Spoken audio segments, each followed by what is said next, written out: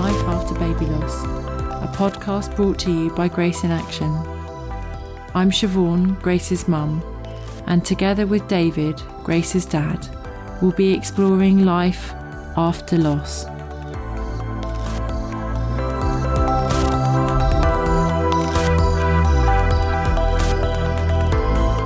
Welcome to Life After Babyloss. I'm David Monteith, and with me as always is Siobhan. Hello.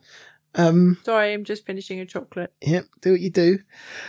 So welcome to episode 1 of our Podfest, and the first one up... Mini Podfest. Sorry, I've been corrected. Welcome to episode 1 of our mini Podfest. And our first one up is based on the first meme that we posted last year, which was that baby loss affects parents. Well, duh. My parents... Sorry.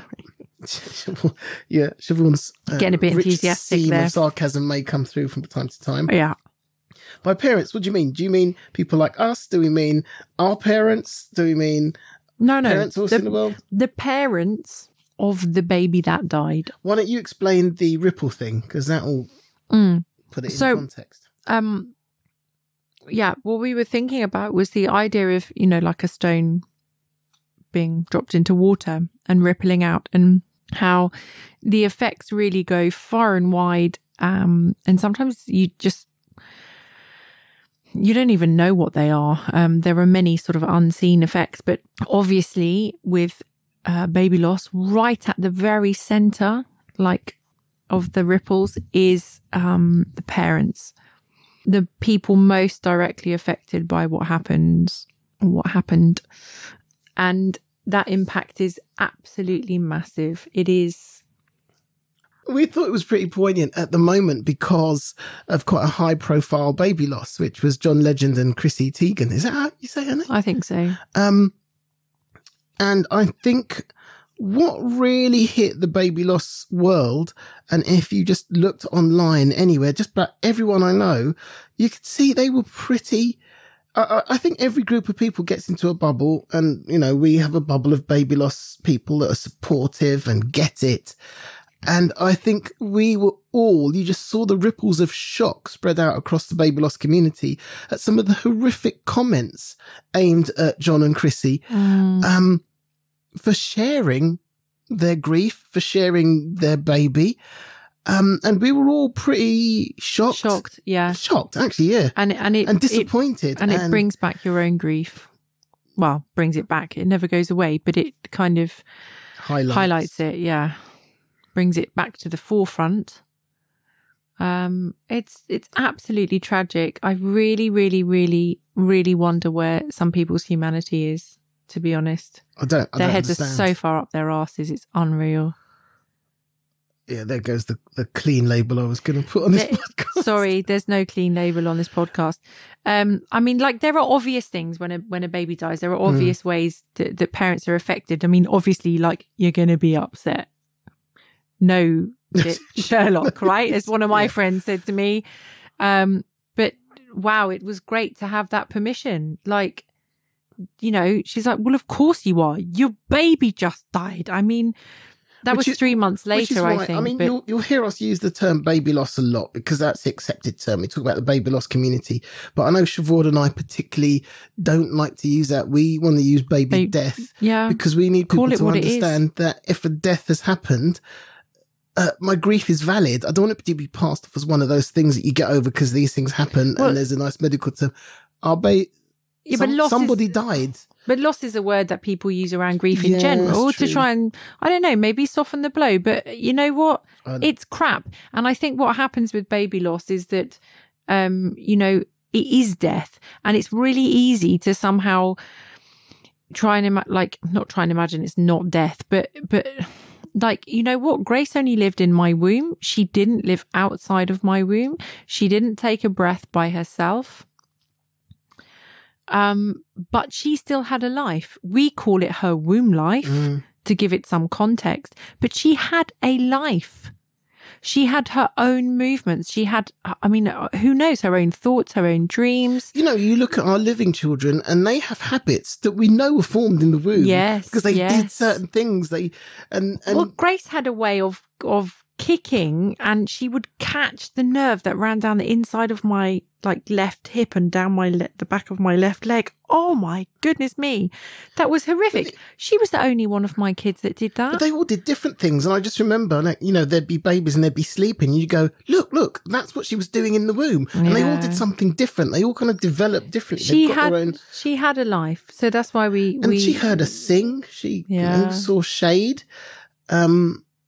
Yeah. Well, you know all of this, right? But this is the thing. When your baby dies, that's everything you lose. And then you lose not just all of that, you lose everything that could have become. Potentiality. And the thing is, the moment you're pregnant, you start to imagine your life with your child and your baby. It's a bit hard not to. But, obviously you're going to be extremely upset. You're also disorientated. Yeah. Overwhelmed with all the different emotions, trying to work out what on earth happened, confusion. Emotional trauma. Exactly. For you more than me, there's the physical trauma. Yeah, but still, the emotional trauma can express itself physically as well. So even if you're not the one who's actually physically just given birth, I mean, my God, your milk still comes in. I mean, where's the support for that? Oh yeah, we can give you a pill for that. I don't want a pill. Actually, I wanted to express and donate. We've gone into the realm of, because when we were talking about this, we thought there's some really obvious things which everyone's going to get. Yeah. How the grief will hit you and just slam into you. That's totally I'm going to my baby's funeral and I'm still bleeding from giving birth. Yeah. So what we were thinking of was the things that people, that you don't expect, the hidden stuff. So you just drop that one in there. Yeah. Going to the funeral while you're still bleeding. You've got a plan to take pads with you because you're still... Do you know what it is? I think most people, a lot of people, probably men, don't realise that once you've given birth, you will be bleeding for a while. That's a fact of it. And you have what they call the fourth trimester, regardless of whether your baby's alive or dead. And you've got to deal with that. Yeah. And also, this is the other thing people don't understand either is, babies who die at an earlier gestation, you still have all that stuff too. I don't know if it's to the same extent or not, because Grace died at 41 weeks. It was, we were full term. But we're talking about funeral, planning a funeral. That didn't even occur to me. At some point we had to think, oh, she's dead, we've got to bury her. But luckily I had some experience in that way, in that I'd been singing and playing the organ at funerals for many years and helping other people plan their funerals and their families' funerals. And I had, in fact, sung at a couple of babies' funerals. I had an idea, but still the support that we needed in order to get that done was absolutely tremendous. Also, memory making, because one of the things that's become quite popular in recent years is just making memories with your baby, whether that be taking footprints. I wish we'd bathed her. I wish we'd bathed her. I wish we'd put her in a buggy and taken her for a walk. Oh. Just hope no one stopped us and said, well, lovely It's very still. Yeah, there's a reason for that. She's lovely. Yeah. So, there are things we wish we'd done. Yeah. But there are, but even though we got to make memories that we have people 10 years ago wouldn't have. We have a handprint and a footprint and a fingerprint that we've turned into jewellery, and we have a lock of her hair, and we have photos. We got pictures of her up, and I know that there's a lot of people who go, why would you want a picture of a dead child in your front room? Because she's beautiful. Absolutely beautiful. I wish I'd taken more photos of her. And then, of course, you have to leave them and go home. Going home. So what you need to imagine is that something's happened that's changed everything. It doesn't even, not even talking about baby loss here, but something happened that's changed. It's trauma. Everything. And you just got to go home, and then you get home and you're sitting there going, what do we do now? Which is, funnily enough, that's pretty much what we did when Alana was born, our eldest. She was born, the midwives left, your mum and stepdad left, and we just sat there going, what do we do now? And it was very similar things. We were so scared we wouldn't pick her up off the floor, would we? We left her in her bassinet thing on the floor. I think what is interesting though, I'm just thinking about it now, it's very much the same feeling, different context, but that feeling of what the hell do we do now? And just lost, feeling so damn lost. Yeah. And then of course after that, it goes on. The grief doesn't stop. And you know what? I don't want the grief to stop. I'm not wallowing in the grief, but I love Grace. I loved her so much while she was alive, and I love her even though she's not alive anymore. And I'm never going to stop loving my child. So why would I stop grieving for her? And the effects, they're not just negative. She's changed me positively in so many ways. Absolutely. I've learned so much. I've changed as a person, and some of those things are for the better.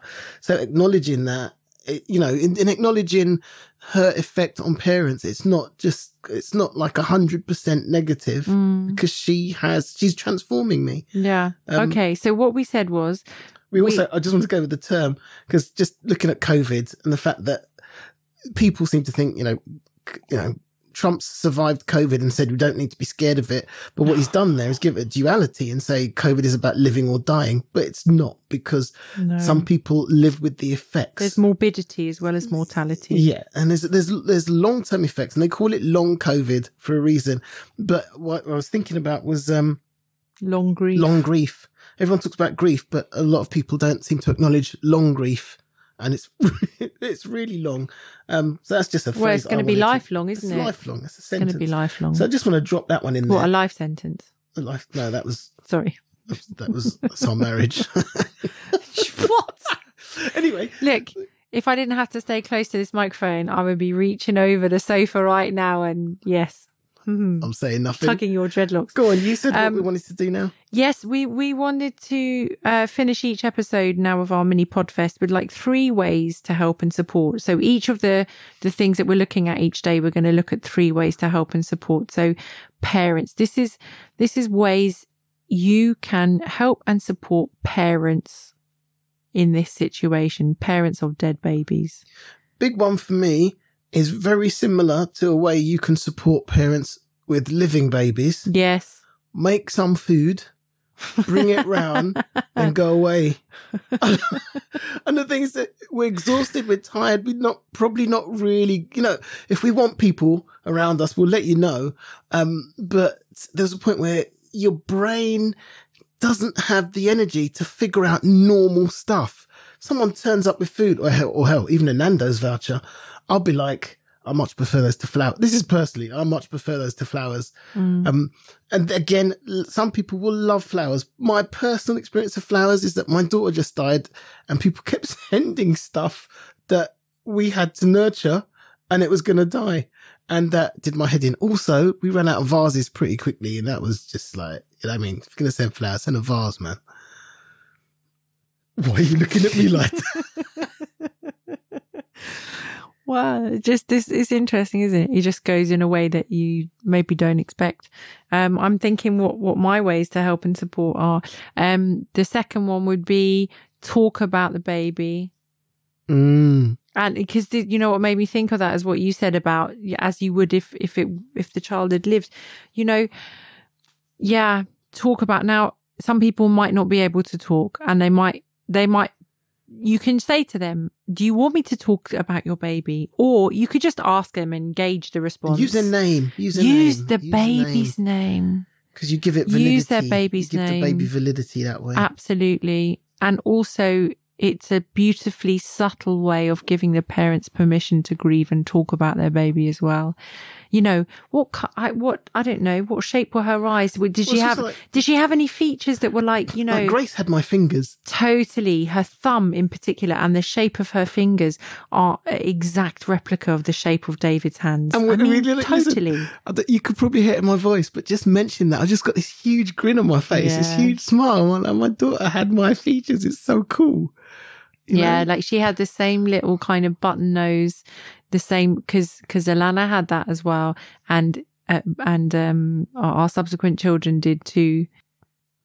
She was our heaviest baby. She was 9 pound 2, I think, 9 pound 2, and she was chunky and lovely and chunky, and none of our other babies have been that chunky at birth. But do you hear the way we're talking about her? As if she was real, because she was. What do you mean, as if? She was. That's what I mean. But I think a lot of people go, the baby died, so, that's that. But it's not, it's real. And it stirs almost the same emotions as talking about my living children. So here's another way you can support parents. remember anniversaries, remember birthdays. I'll tell you what's hard about that is I don't remember. The only reason It's I remember really easy. your birthday is you get a diary and you put it in your diary and you have a little reminder. True.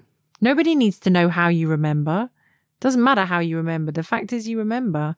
Or even if it's a random memory, you know, like you go somewhere and it makes you think of that. Well, message the parents thinking of you today and your beautiful child. Oh yeah, use words like that as well. Beautiful, precious, darling, like nice descriptor words. So we're going to leave it there for today. Join us tomorrow for episode 2 where we're talking about siblings. We're talking about siblings. But if you do have any comments or thoughts, or you need to reach out to us, then the email is info@graceinaction.org.uk. And again, you can check us out on Facebook, Twitter and Instagram. And we've got loads of stuff on YouTube. So till tomorrow, peace, love and strength.